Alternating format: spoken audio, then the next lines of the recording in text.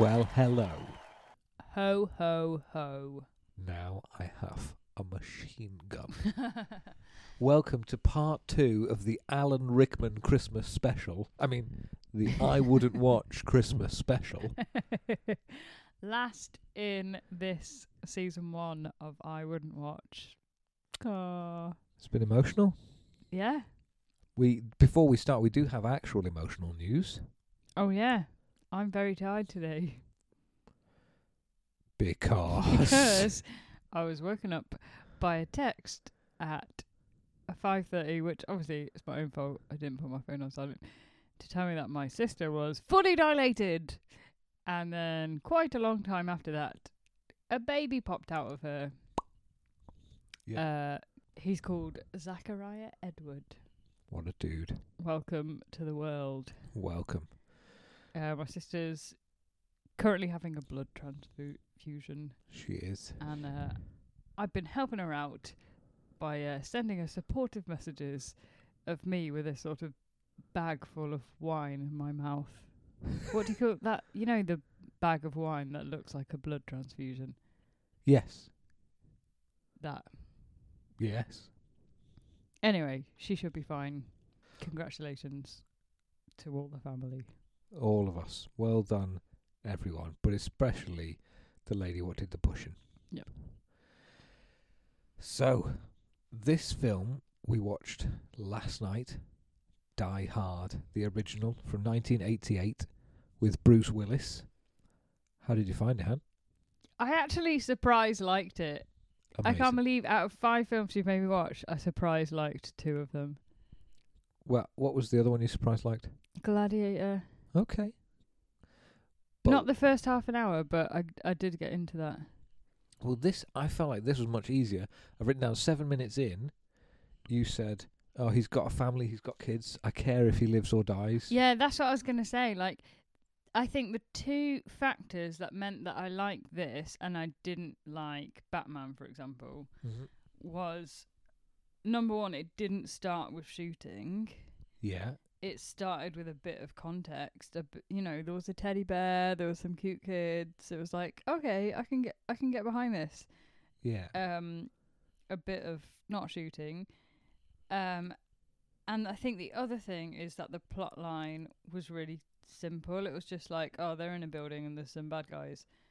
You didn't really need to know more than that. It wasn't like loads of scenes in loads of places. It was all just in the building. It was obvious who was good and who was bad. Whereas Batman was like all over the place. Yeah, much more higgledy-piggledy. This is very straightforward, like you said. Baddies and a good guy and some innocents all locked in a tower block. What happens next? Yeah, I did work out what would happen at the beginning, though. About 11 minutes in, I think I wrote it down. Oh, him maybe. And her are not having a great relationship. It's a bit rocky and they've been living apart and stuff. He's going to save everyone and then she'll be like, oh, yes, I do love him. And that is what happened. It is. There we go. It was pretty good. An interesting thing I learned contextually, the person who wrote the script, who is called insert name here, Dan, he wasn't sure how to get into it. So it's an adaptation of a book, and he wasn't sure how to get into it and write the script. He had a big argument with his wife, and then he went home. He went to work, and then he decided, no, I need to go home and reconcile with my wife, and made up with his wife, and then that night wrote 35 pages of the script, because he was like, this should be about a guy and about a partnership that's struggling, a man and his wife who are not getting along and trying to reconcile, wrapped up in this disaster movie, which I think is why it connects with people like you when it might not normally connect with you. I'll just keep it to people like you, please. Do you think that would save all relationships? If we were having relationship trouble, should we get into some kind of hostage situation? I don't think that shooting up a bunch of bad guys is what you need to see from me. I mean, tell me if I'm wrong. No, we sort of covered this in Batman. Oh yeah, what women want from superheroes. All right, you want me to buy my own? I'd forgotten that bit. I'm still trying. I'll keep you updated, guys. And ladies. Once I find out where it is, I'm going to put a picture on the internet just to help everyone else out. It's going to be like the ankle or the back of the knee or somewhere. Somewhere I haven't looked. I don't know what to say. Yeah. So how many deaths and how many snogs? I think there was 2 snogs. There were 2 snogs, well Yeah. counted. I have it at 14 deaths plus a potential 2 more in the car. 2 or 3. I don't know how many Okay. people were in the car, but that got exploded a lot. Yeah. I actually didn't feel like it was way too deathy. Like 14, it's a lot. It's more than my quota, but Yeah. it wasn't just, like that war one where it was impossible to even count. I think the important thing is this is 1988 this was made in. So it was kind of set the bar, I think, for some of these things. And it was very, if you watch it critically, it's very contextual. Yes, there's lots of shooting and blood and death. But like you said, it's not straight away. You don't dive into that kind of explosions and action. You dive into the heart of the relationship.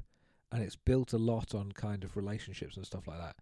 It matters a bit more. Like when Ellis dies, that matters. Even if Yeah, he's which one's Alice? the cokehead. Hans, Oh. booby. He just says booby for no reason. Have you ever had sex in an office at a Christmas party? I mean, if you have, it's not been with me. I was This would going be to a say. weird time for a confession. Well, love. Does that happen? Like that little scene where that woman came out with her boobs on the outside. Right. I'm no anatomist, but aren't your boobs always on the inside? Outside? Oh, no. I thought it was testicles that could go inside, outside. Outside of a clothes. You know what Not I mean? chesticles. Her boobs out. Yeah, she had her boobs out. I know it's a trope. It's a joke. It does sort of happen. I know a whole Bob Newhart I don't routine think it about happens in the office though. I think if you're gonna have sex at an office party, which I think does happen, you more likely be like, "Oh, do you want to come back to mine for a drink?" And then you have sex in your house, not in the actual office. Like, I wouldn't want to have sex in an office.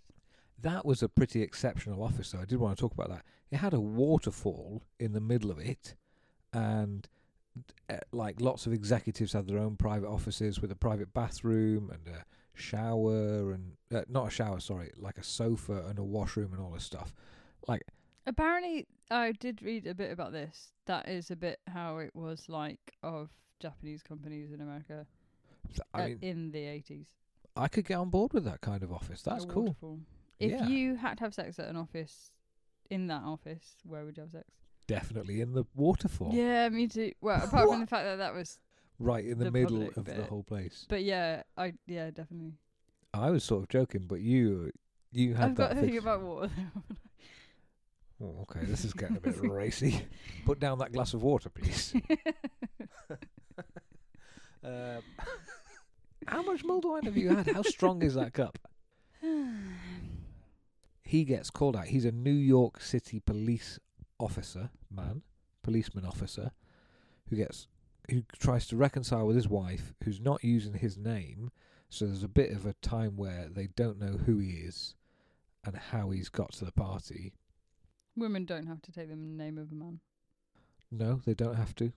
And she expresses the desire to keep her name right up until the end of the film when she corrects him. She's like, "It's McLean."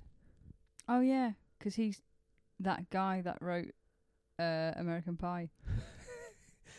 Right, we need John to clear this up. McClane. He's not Don McLean, the guy who wrote My Miss American Pie. It's bye. My lady. He is John McClane. So, Bruce Willis, I think it was interesting to research this because I was born in 1986. This film came out in 1988. I went to see it at the cinema with my dad when I was 2. He smuggled me in to the 15-rated film. No, I think tiny babies are allowed to. I guess you weren't a tiny baby.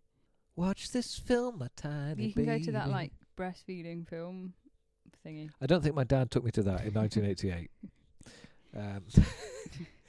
But Bruce Willis was not an action movie star when this was filmed. No, I did read that. This is his first film. Before that, he did TV and He did theatre TV. He was also. known as a comic TV actor. I was trying to think, like, it's a bit like maybe Robert Webb from Mitchell and Webb getting asked to do a big action movie and then getting paid $5 million. People were like really surprised Bruce Willis got paid $5 million. Because that's a lot of money even now, but that's a crazy amount of money in in that 88. time. And people didn't go for it. It seems like people really did not go for Bruce Willis as an action movie star before they'd seen the film. So he was taken off some of the posters, and they just had the big picture of Nakatomi Plaza, the big tower, Nakatomi Tower, sorry, and his name, because people didn't think that Bruce Willis could do action. I feel like this is a problem a lot, that actors get typecast, and you should probably just give them a chance. Well, I just thought it was really interesting because now, like, there is comedy in this film. There are moments where it's funny, and Yeah, it was kind of fun. it's a light-hearted disaster romp. I guess. It's got moments of levity and fun and sincerity, like heart and pathos and stuff. And but now we think of Bruce Willis. Well, now he's an old man who phones it in for terrible films. Does he? Yeah, if you've seen some of his latest films, he doesn't look at all bothered. Okay. But when he was young and still had his hair, he gave it some. Do you know which bit didn't work for me? I don't have any massive plot hole things, but I've got a small one. Go on. He was wearing a white top at the beginning. A vest, A vest. Yeah. Conveniently, so he could show off his muscles. Then the vest got a bit dirty. Fine. Yeah. That's fine. Then it suddenly switched to a brown vest. And I know that was meant to be, it got really dirty, but that is not how dirt works. It's all patchy. There'd be a few white bits. They definitely just switched the vest to a brown vest, and I couldn't get on board with that. Wow. So, if you can look past vests, I mean, later on he does take it off and just go bare-chested. Yeah, but that doesn't make up for it. Also, he should have put some shoes on before. Well, no, I thought this was good because obviously I have seen this film before quite a few times. The first sequence of dialogue is between Bruce Wayne and some guy on a plane who tells him the secret to air travel is when you get where you're going, take your shoes and socks off and make fists with your feet in the carpet. Like scrunch up your feet. Yeah? And that is why he's barefoot later.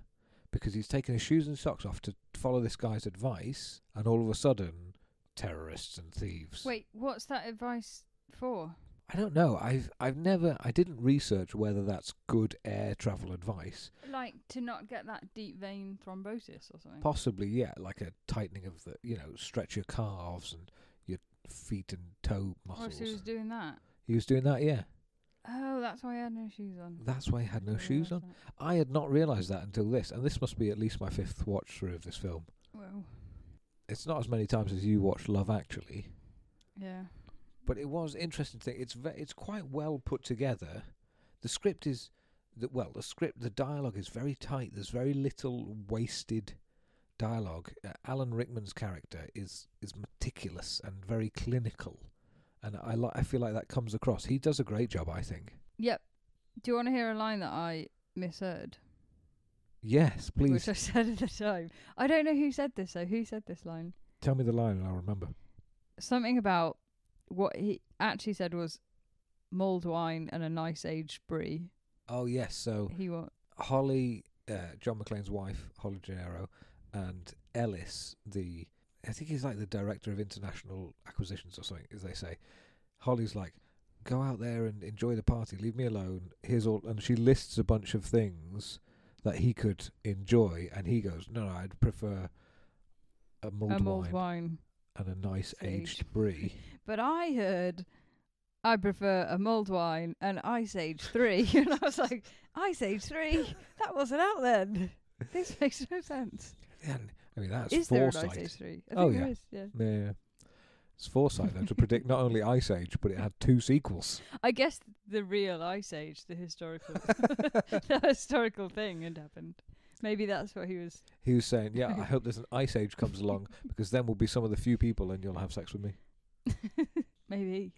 Maybe. We've uncovered a secret plot. An extra message hidden deep within the characters. So yeah, Alan Rickman is a funny one because I'd only until recently knew him from the film Love Actually, Yeah. and I hated his guts. And then I found out a bit more about him recently, like other films he's been in. Okay. The fact that he's dead. Yeah. And I've reconsidered. Oh, that's nice. I also read his Wikipedia page. So he died in 2016.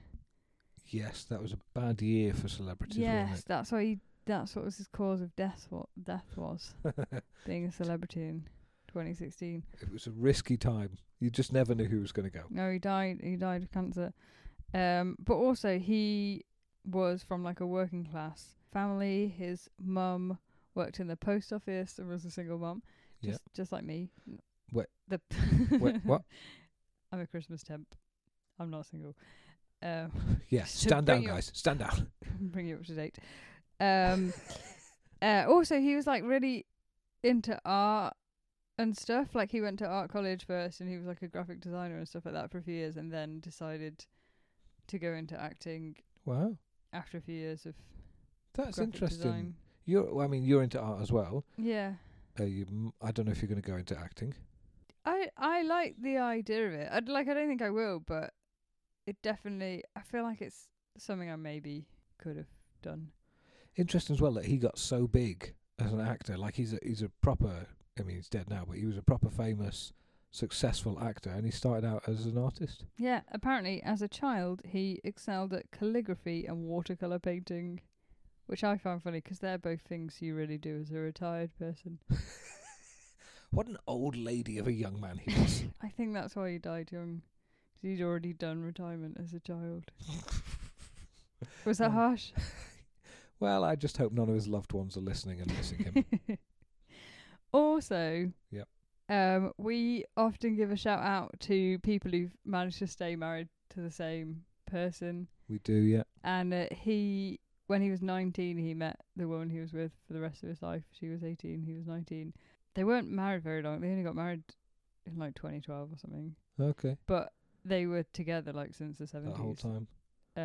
Lovely. So, well done. Well done, them. That so is that nice. just make you think, maybe he's not evil. Or maybe he's more evil and he's tricked her into staying with her all that time. Wow. I don't know. Those certainly are some options.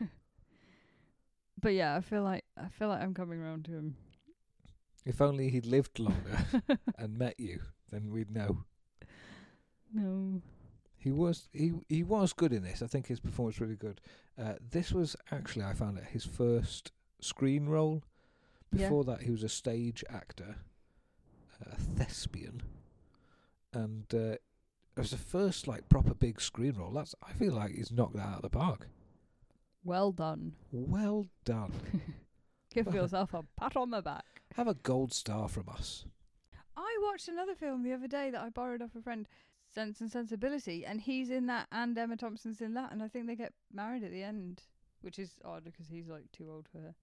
Although he's married to her in Love Actually, I don't know. Another bit. Yep. That was weird. Was like that scene where the woman says to Alan Rickman, "Oh, there's a pregnant woman here. Can she like have a sofa, please?" And he was like, "Yeah, I'll get it sorted out." Is that realistic? Does that happen in? Of all the hostage situations you've been in, have they made allowances for pregnancy? Let me remember the times that I was pregnant and a hostage. I think the interesting thing about Hans Gruber, which is the name of the character that Alan Rickman plays, is a very considered, meticulous and articulate person who has a very defined plan. All the way along, he's trying to get to the money in the safe, and he knows what will happen to get the safe open in the end.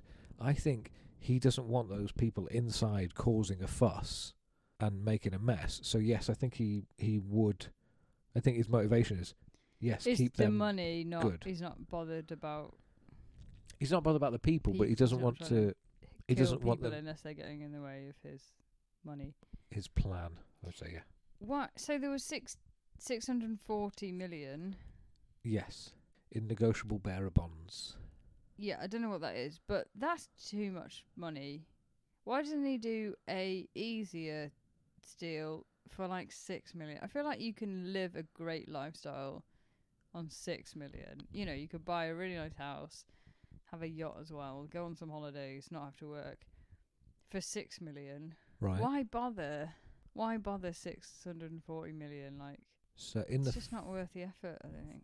in the film, one of the quotes that's quite famous from him, he talks about how they wired the roof of the building to blow up when the helicopters land, so that they think they're dead. Because if you steal $600, nobody cares, but if you steal 600 million, they will come looking for you. And by the time they figure out what's happened, we'll be sitting on the beach sipping margaritas, earning 20%. And I think an enormous volume of cash just funds. I don't know. It wouldn't What do really you- work. Like, then what do you do with that money? You can't just turn up at a bank and be like, "Oh, hi, I've got 640 Well, million You in a can. traveller's check." You can. Can Because bearer bonds are whoever bears it. That's in the name. Whoever holds it. I briefly looked it up. It's like a big money piece. A big piece of money.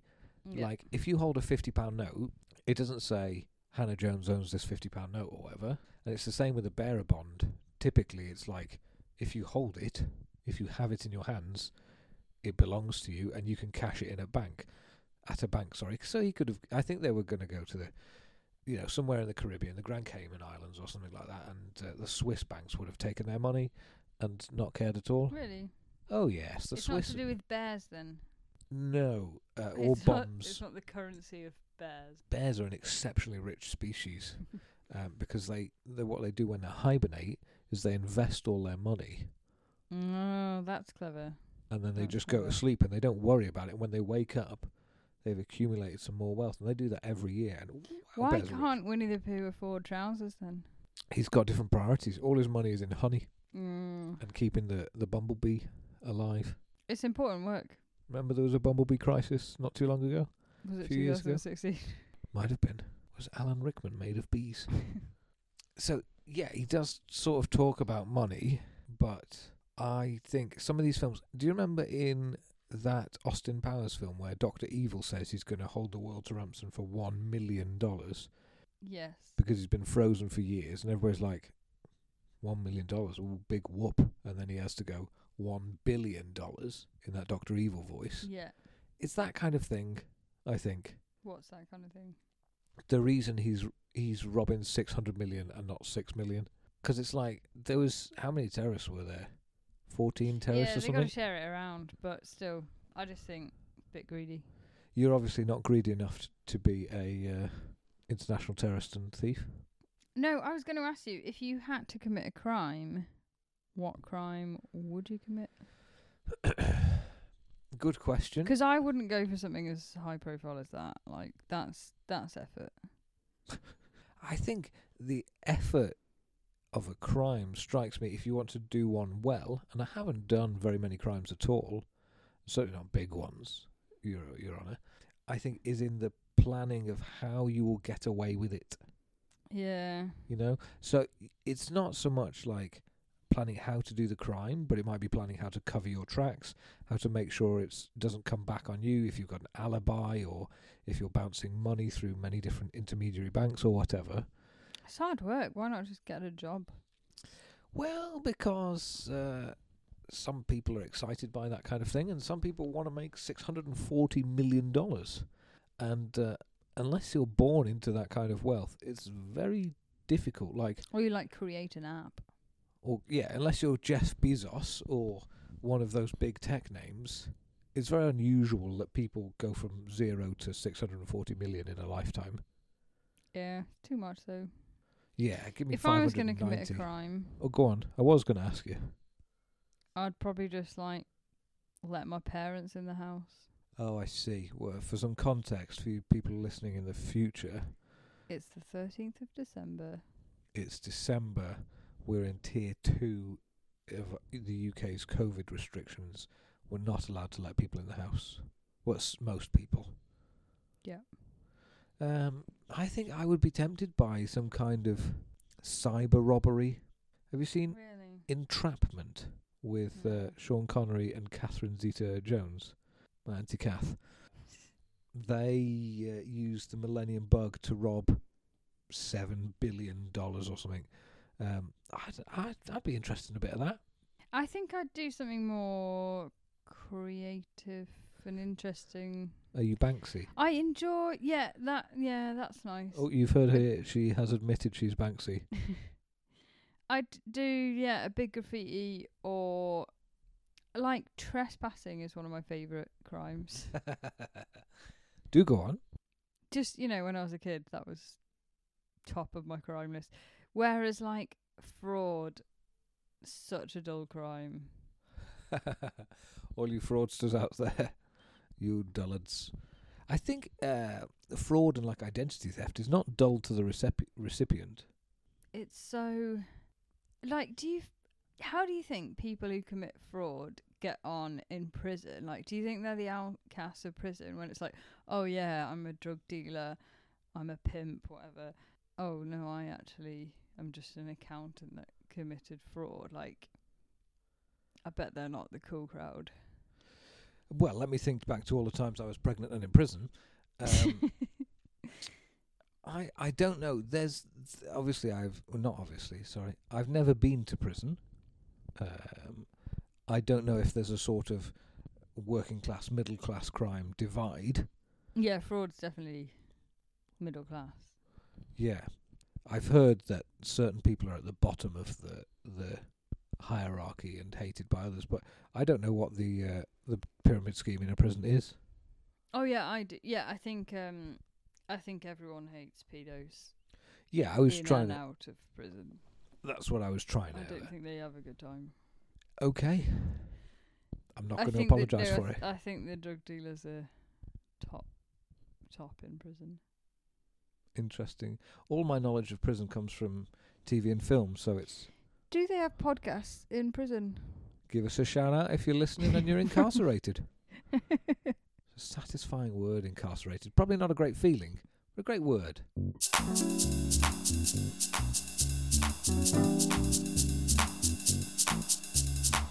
There was an interesting contrast between the professionalism of Hans and his men. It's a very men film, lots of men in it. Yep. And the apparent amateurism of the Los Angeles Police Department. You know, when they're all running around outside with their guns and like the lights and all this, and Hans and his guys are like in place, ready on the walkie-talkies. Yeah, I did like that bit where at first the one policeman turned up and he was going to check out the building. And then that guy was sort of pretending everything was fine, and you were like, oh, no, please, you need to stay. Don't go away. Yeah, there's a little bit of tension there. I think I was looking at you and noticed that you noticed that as well. You're invested in that. It's interesting how quickly you get invested in the character of Al, the policeman, Al Powell. Is that his name? That's a silly name. What would you have called him? Al Powell. Al Powell. Maybe I pronounced it poorly. I don't know what I'd call him. He turns up and he's buying Twinkies, which is like an American sugary treat sweet. Donut. I don't think it's quite a donut. I've never had one. I don't know. It's some kind of thing like that. Yeah. And he's buying a bunch of them for his pregnant wife. And he's kind of charming. He's kind of fun. He's kind of light-hearted. And then he gets... I think we'd be mates. Shot. I'd like to think so. I think he'd like us. Yeah. Give us a shout out. I haven't written down the actor's name who played Al. So, sorry, Al.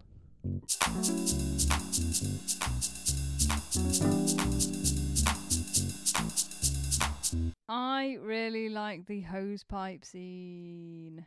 Okay, that was fun. Yeah. Apparently that was the first scene that was shot, and Bruce Willis did a lot of his own stunts, including most of that stunt. Yeah, so he's on top of the building. The building's about to explode. He wants to get off the top of the building and survive. He wraps a fire hose around himself. It would never work. And jumps off the side of the building. Because he doesn't even do a proper knot, I don't reckon. If he was going to do it, like, abseiling would be safer than just jumping. I don't know that he really had time to abseil. Well, you should have tried. And then somehow he ends up back in the building again. He shoots the glass Oh, yeah. and then swings in through it. Yeah, it was cool. It was not what would happen in real life. In real life, he would have just died. He would have been blown up and died, yeah. But I think that's the nice thing about films, is it gives you a chance to think, oh, yeah, I'd survive too. You know, watching those films, you're like, oh yeah, now I have an idea of how I would survive that. And when really you'd just be a pancake on the bottom of the ground. On the bottom of the ground? You'd be a street pancake. You'd just be like, done. Yeah. Because it wouldn't have worked. I love pancakes. A Bruce Willis pancake? Do you have any favourite quotes from the film? I do have a favourite quote, actually. There's plenty of good quotable moments, but when Bruce Willis's character John McClane, is fighting Carl, who is the long-haired, blonde-haired German guy with a gun, he, just before he finishes him, he says, "I'm going to kill you, I'm going to cook you, I'm going to eat you," which is just such a strange thing to say, especially in the middle of a fight. He's really worked up, and that's how he expresses it, and also by killing him. But I thought that was fun. It's a funny line. Do you have a favourite quote, Marv? Yeah, I've got a couple. I like when there's some women sitting down and then a man is like smashing things about with a gun, and one of the women is like, "God, that man looks really pissed." Yeah, that's the pregnant lady who needed the sofa. Yeah. I also enjoyed this line from Alan Rickman. "I'm an exceptional thief, Mrs. McClane, and since I'm moving up to kidnapping, you should be more polite." Yeah, she challenges him. She's like, because he gets into the safe and takes her for insurance. She's like, "Oh, you're just a thief. It's all about money." And he like slides over the floor and gets right in her face. It's a good moment. Yep. Good moment in film. Shall we do a credit shout out, my love? Let's do a credit shout out. Wonderful. It's time for the credit shout out. Shout out! Shout out! That's what this podcast is all about. We big up a person with a silly job or name. Like shoe coordinator. This is bound to lead to their future fame. I've got loads. Honestly, there were so many people that I was just like writing down names. Mostly on names this time. Just funny names. There was a lot of funny names. Give us a register of funny names. I feel like the 80s in America must have been a funny names paradise. My favourite American name is Randy. Oh, man. It's just such a good name, isn't it? There's a few dicks in this film. One of the stuntmen was called Dick Zicker, or maybe Dick Zicker. I mean... Dick Zucker. That's not what I said. Carry on. The best boy was Blaze Dahlquist. Whoa. Blaze Dahlquist. That is street. He is not from Burton Green, Warwickshire. I would put money on it. I would absolutely go down. There was no blazers in my village. An electrician called Brink Bryden, and then Doug Yonker. Yonker. You said that so well. I really love the way you said that. Do it again. Do you think anyone ever called him a plonker? You plonker Yonker. I reckon they did. And if they didn't, we just have. Do you think he'd be friends with Willy Wonka? Doug Yonker and Willy Wonka. Wow, what a touring duo that is. The property master was a man called Tommy Tomlinson, and they'd included his nickname in quotation marks, Tommy Tom Tomlinson. How many more ways can we get this Tom in there? Insane. The construction paint foreman was Dick Girod. We're just laughing at dicks now. Just laughing at Oh, dicks the now. majority. Any other silly name people? I think I've covered all of it. The special visual effects in 65mm were by the Boss Film Corp, Los Angeles.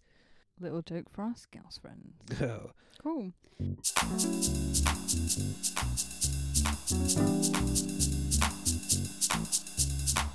I've got one more little plotline issue. Hit me with it. I don't think a TV crew can just sort of talk themselves into a house and then talk to some kids without the consent of the parents and that get live transmitted to the parents. I mean, maybe that could happen in the 80s, but that's not okay. I'd like to think that wouldn't happen. She did have a housekeeper, didn't she, Mrs. Gennaro/McLean? And he threatens the housekeeper with contacting immigration and deporting her.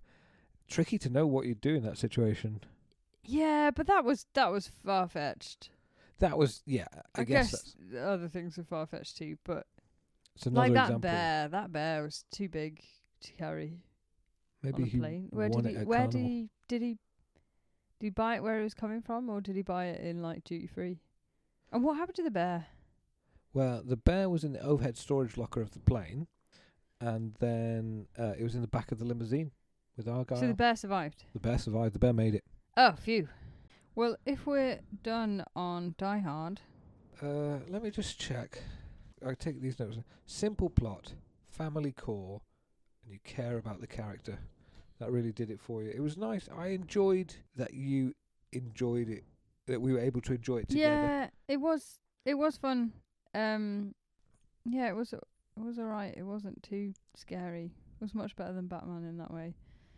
I would have liked to see a little Christmas Day scene though with the family. That would have been nice, and the kids. I also think after something like that, you would go to hospital to get checked out. You would be made to do that. You wouldn't just be like, oh, I'll just go home now. In this crashed up limo as well. Yeah. The front of the limo's all destroyed, and you'd probably have to wait 4 hours to be seen. I don't know what it's like in America, but oh yeah, well in America nowadays you'd be charged.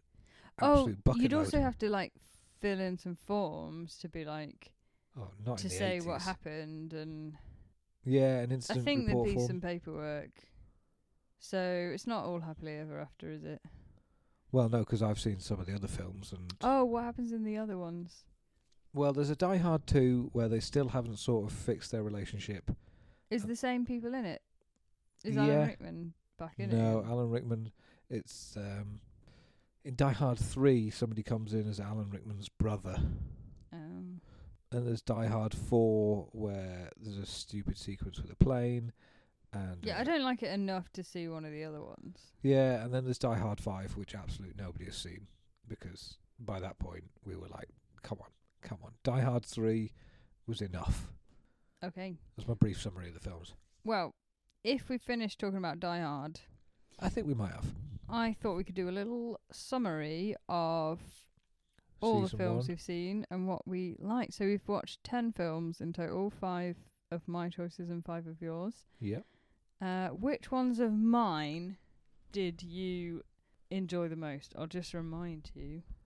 You saw Titanic, Moulin Rouge, Billy Elliot, Bridget Jones's Baby, and Love Actually. Okay, so Titanic is a good film. It's well made. It's the best of the 5 I've seen, I think, in my opinion. Yeah. The others, much of a muchness. What do we have? Moulin Rouge, chicken singing, Madonna. Billy Elliot, Billy too Elliot. gritty. Bridget Jones' Baby, too girly. Yeah, there's a sweet spot. I feel like Billy Elliot was good, and There is a sweet spot, and you still haven't found it. So. Get out. Billy Elliot was good. I tried to make the point at the time. I went into it expecting it to be more lighthearted than it was. It's a good film. I think the whole thing is I wouldn't choose to watch any of these. Yeah. What if I could say that in a catchier way? But I've come out of them. I think we both said this. I think I prefer to have the feeling of I'm watching this film, I'm engaged with this film, and next time I'll get to watch something that I really do like. Yeah, and I prefer it like that than just these compromise films that we both don't really enjoy. So you made me watch The Matrix, Gladiator, The Dark Knight, Saving Private Ryan, and this one, Die Hard. Yeah, okay. So What do you think? I was looking forward to seeing The Matrix, and I hated it. That was probably the worst one. Okay, interesting. 'Cause loads of death, didn't care about the characters, and was really difficult to follow. Right. So that's a no from me. Gladiator actually got interesting. After half an hour I got into it, I was like, oh, actually this is interesting, even if it is quite gory and disgusting. I got into it. Dark Knight, too scary, too hard to follow. But like visually was good. If I could just see like a few photos from it, that'd be enough. The flipping the truck was good. Saving Private Ryan, I wanted to like that because I am kind of interested in like history and war. I don't mind that kind of death. But I wasn't really, not really bothered. And then this one was surprisingly okay. Good. Okay. Has this kind of experiment expanded your film tastes at all? Do you think you would look at any films differently now because of what we've done and seen and said? I maybe would be a bit more open to seeing a different kind of film, because actually I try like chick flicks all the time, and loads of them I don't like, but I just wouldn't try an action film really. So yeah, maybe. I think if I was to answer the same question, I probably would try a bit more as well. You know, it's probably broadened my horizons a bit. I think there's a difference doing this than watching film recreationally when you're tired and you just want to put something on that's a bit comfortable and you don't have to think too hard. I'd still probably default back to something in that kind of genre, but I have appreciated watching some other things, and even watching Moulin Rouge, where it's really not my thing and it's a bit crazy and mental. It was an experience, you know. It was at least I can say I've seen it and I understand it. I like being all in on a film, actually. That's like a good discipline for these times when there's loads of films all over Netflix and everything. And it's so easy to sit there with your phone and like half watch a film and just reply to a few messages and then not get into it, but it's sort of your own fault. Yeah. So it's made me think I should more intentionally, if I'm going to sit down and watch a film, I should do it without a phone and preferably make the time to see the whole film in one go. Yeah. And not just sort of put something on and not get into it because you're only half watching it. That's like the worst of all worlds. One thing it's also made me appreciate is reading through all these credits. We've read through 10 sets of credits that we would not have normally. Yeah. You know, when it comes up to the end, whatever, recreationally, I'll turn a film off. I know there's some cultures, they talk about people will sit through the credits as a mark of respect to the people who've made it. But reading the credits has made me think so much work goes into making a film. It is these impressive. Big films especially, so many people are putting their blood, sweat and tears, and it's so many people's like actual job that you would never think of. You know, all those people we listed. And it's hard to sort of give it value in a way when you're not seeing it at the cinema and you're just seeing it on a service that you pay for monthly, or your brother pays for monthly. Thanks, Josh. To like not value it because you're not investing anything in it financially. Whereas at least when you go to the cinema, you're committed to watching that film. You have to switch your phone off and you are paying a bit of money. It makes you value the thing more. Do you know what it makes me think? Go on. Maybe we should go to the cinema together one day and watch a film. Oh. Whoa! I don't think we've done that since having kids. I think I've seen 3 films at the cinema since having kids, and you were with the kids each time. I think the last film I remember seeing in the cinema with you was The Wolf of Wall Street. Oh, that was actually like a really good film, but really like so much going on. Over the top. We were like, why is it an 18? It's about money. And then we're like, oh. That's why.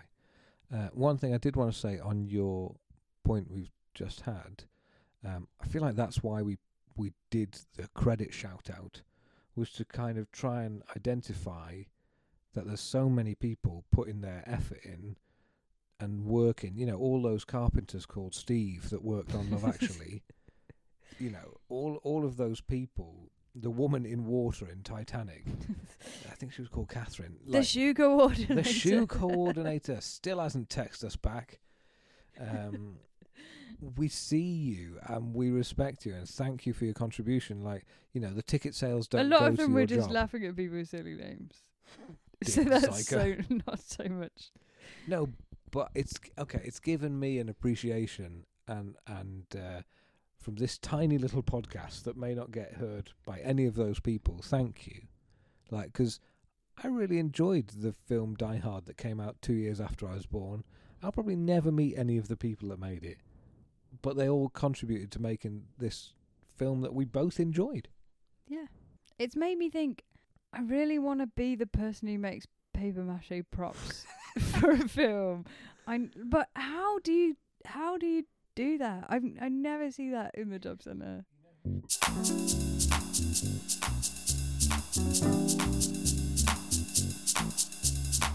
Should we say Merry Christmas? So I think all that's left to say is a big Merry Christmas. Thanks for watching, listening. If you enjoyed it, give it a share. Yeah. Give it a review on Apple Podcasts. If you've got an Apple phone, you can do that. Yeah. And at some point in 2021, we will do another season. We wish you a Merry Christmas. We wish you a Merry Christmas. We wish you a Merry Christmas and a Happy New Year.